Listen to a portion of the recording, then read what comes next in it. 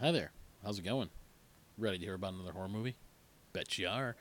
So, anyways, in this episode of Attack of the B Movies podcast, um, this one's another mid '80s movie, I believe, 1987, late '80s. It was at the theater, I believe. It's a cult classic. It's directed by Clive Barker, screenplay by Clive Barker. It's based on a Clive Barker story. Some of you might already know what this is. This is Hellraiser. Hellraiser is. I love Puppet Master, the last one I did. Uh, Hellraiser is even better. Hellraiser is just this fantastic, fantastic movie that it's such a great concept to me. So I guess let's just get into it, right? So the movie's like I said, Clive Barker did a ton of it. It stars Andrew Robinson, Claire Higgins, and Ashley Lawrence. Um, it's divided critics and fans, and it's um, let's see. Doug Bradley plays the lead character in this movie, actually, and funny because he wasn't listed under a starring thing when I made my notes. But Doug Bradley is who plays. They call him well, everyone calls him Pinhead, and the movie's a fantastic movie. Roger Ebert hated it, and I hate Roger Ebert's reviews. So for me, it's perfect. I think he was wrong, and I think didn't know what he was talking about. So let's get started. So it revolves around. It starts off with a man named Frank, and Frank is where is he at? I believe he's in Morocco. Frank's in Morocco, and he's looking at this little puzzle box that he wants to buy, and he's at this like one of those little shady stores, and he buys this puzzle box from this guy. So the next scene we see Frank, and he's in this just empty attic, and he's working on this puzzle box. When he finally solves it, we see chains with hooks on them come flying out of everywhere. They hook onto him, and they just tear him into pieces. It is a gruesome scene. A gruesome scene. Then we see the chains just swinging with pieces of his body hanging off him, and we see this figure, ominous figure in a black robe. He picks up the box, he redoes it, and the room goes back to normal. Everything looks the way it did. So then we meet Frank's brother. So Frank's brother moves into the same house, and he moves there because he wants to work on his relationship with his wife. So it's actually his second wife, and her name's Julia. And Julia, it turns out, we find out, had an affair with Frank before she married Larry, which is really great. So Larry's teenage daughter, Larry has a teenage daughter. Her name's Christy. She decides that she's not going to live with them, and she moves into her own place, which is probably for the best. He's carrying a bed up the stairs, and he cuts his hand, and his blood drips onto the attic floor where he's at. So what they don't realize is that what he doesn't realize is that the blood has brought his brother Frank back to life as a skinless corpse, right? Which is special effects in this movie I thought were fantastic. So Julia eventually stumbles upon Frank, and for whatever reason, since she's still obsessed with Frank, she decides that he tells her that he needs blood to stay alive. So she goes, okay, fine, I'll get blood for you, so you can eventually be fully restored, and we'll run away together. That's basically what he tells her, is that if she keeps giving him blood, he will eventually become whole again, and they can run away together. So what Julia starts doing is, unbeknownst to Larry, is Julia is going to bars, and she's flirting with guys and enticing men and bringing them over to the house, and then she's murdering them. And then Frank comes into play, and he starts drinking their blood, and his body slowly starts to regenerate. So he's talking to Julia sometime during this process, and he explains how he, in his mind, had worn out, like nothing stimulated him anymore, sensory-wise. So he sought out this puzzle box, because the puzzle box, he was promised that the puzzle box would open a portal to an entire new realm of carnal delights, right?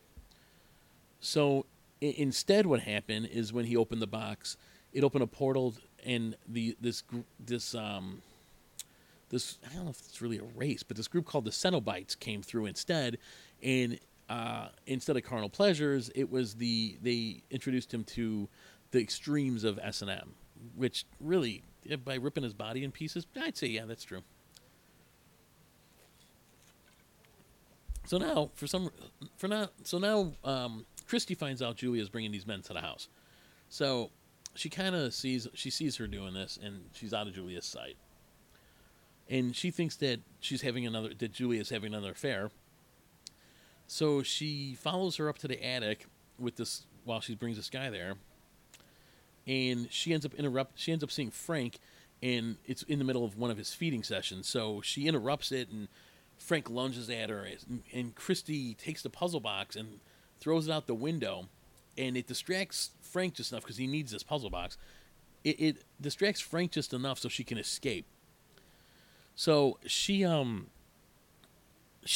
takes the puzzle box. She goes outside. She takes the puzzle box, and she starts running. And she passes out. She collapses. So the next scene, Christy wakes up. She's in a hospital, and the puzzle box is there.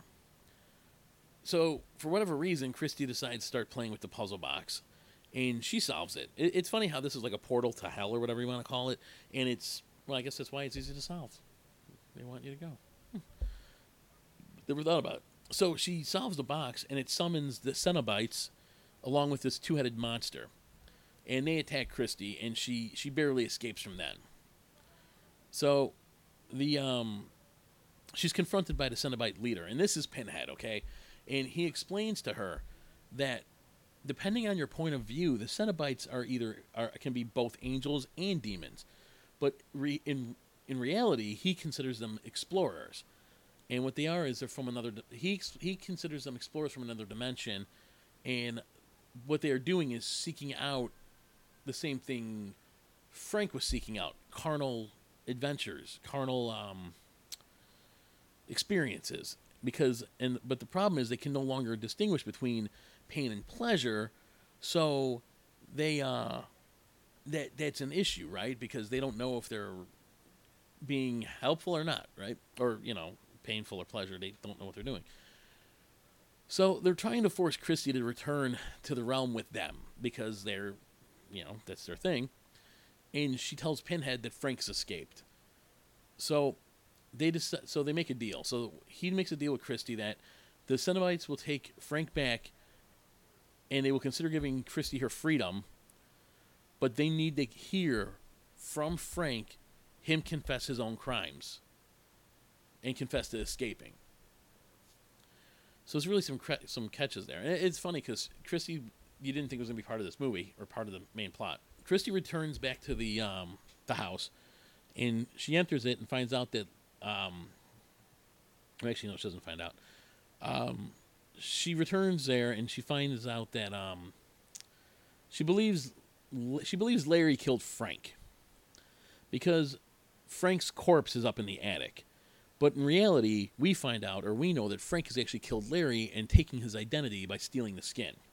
So Julia is in on this, and she shows him or her Frank's corpse in the attic and then locks the door behind her. The Cenobites appear, and of course they're not fooled by this, and they demand that the man who did this. They want the man who did this. So Christy again tries to escape, and she's held there by Julia and Frank. So then Frank reveals his identity to Christy, and he makes sexual advances towards her, and they're rejected. So he decides to kill her, and it should complete his rejuvenation. So during this struggle and this idea, he stabs Julia instead, and he starts feeding on her blood. So then Frank chases Christy again, and they end up back in the attic, and he's about to kill her when the Cenobites come out of their realm because Frank has confessed to killing Larry, her father, and they now know for sure that Frank is who it is they're looking for. So they ensnare him with the same chains again, and he gets torn to pieces. And they try to abduct Christy again. So Christy takes the so Julia's got the puzzle box in her hands. So Julia's dead. So Christy takes the puzzle box out of her hands, and what she does to defeat the Cenobites is she does the puzzle box backwards, and it sends them back to hell. So the house starts to collapse, and she escapes just as her boyfriend shows up, and he helps her escape the rest of the way. So we cut to the next scene, and we see Christy throwing the puzzle box into a fire, and she's being monitored by a homeless guy, right? This vagrant's been stalking her, and after she leaves, he walks into the fire. He, with no pain, grabs the box, and then we see him turn into a creature with wings, and he flies off.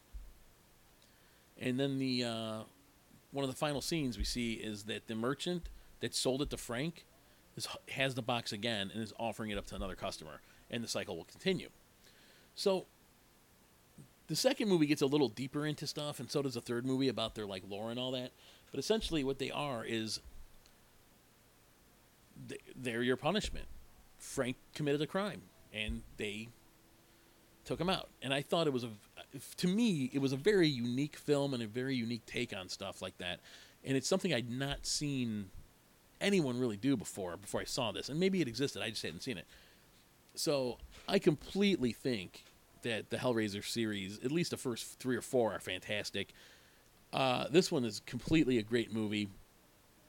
There were some issues with some of the sequels where Doug Bradley wasn't in them anymore, but he's returned for the last couple, which I believe is Revelations and Judgment, which Judgment should be coming out soon, or just did, or somewhere around right on now. I think they're fantastic movies. I really do. I mean, they're just great, and I highly recommend these movies. They're very, very good.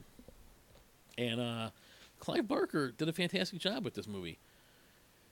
So that's Hellraiser, and thanks for listening, and I will talk to you again soon. Good night.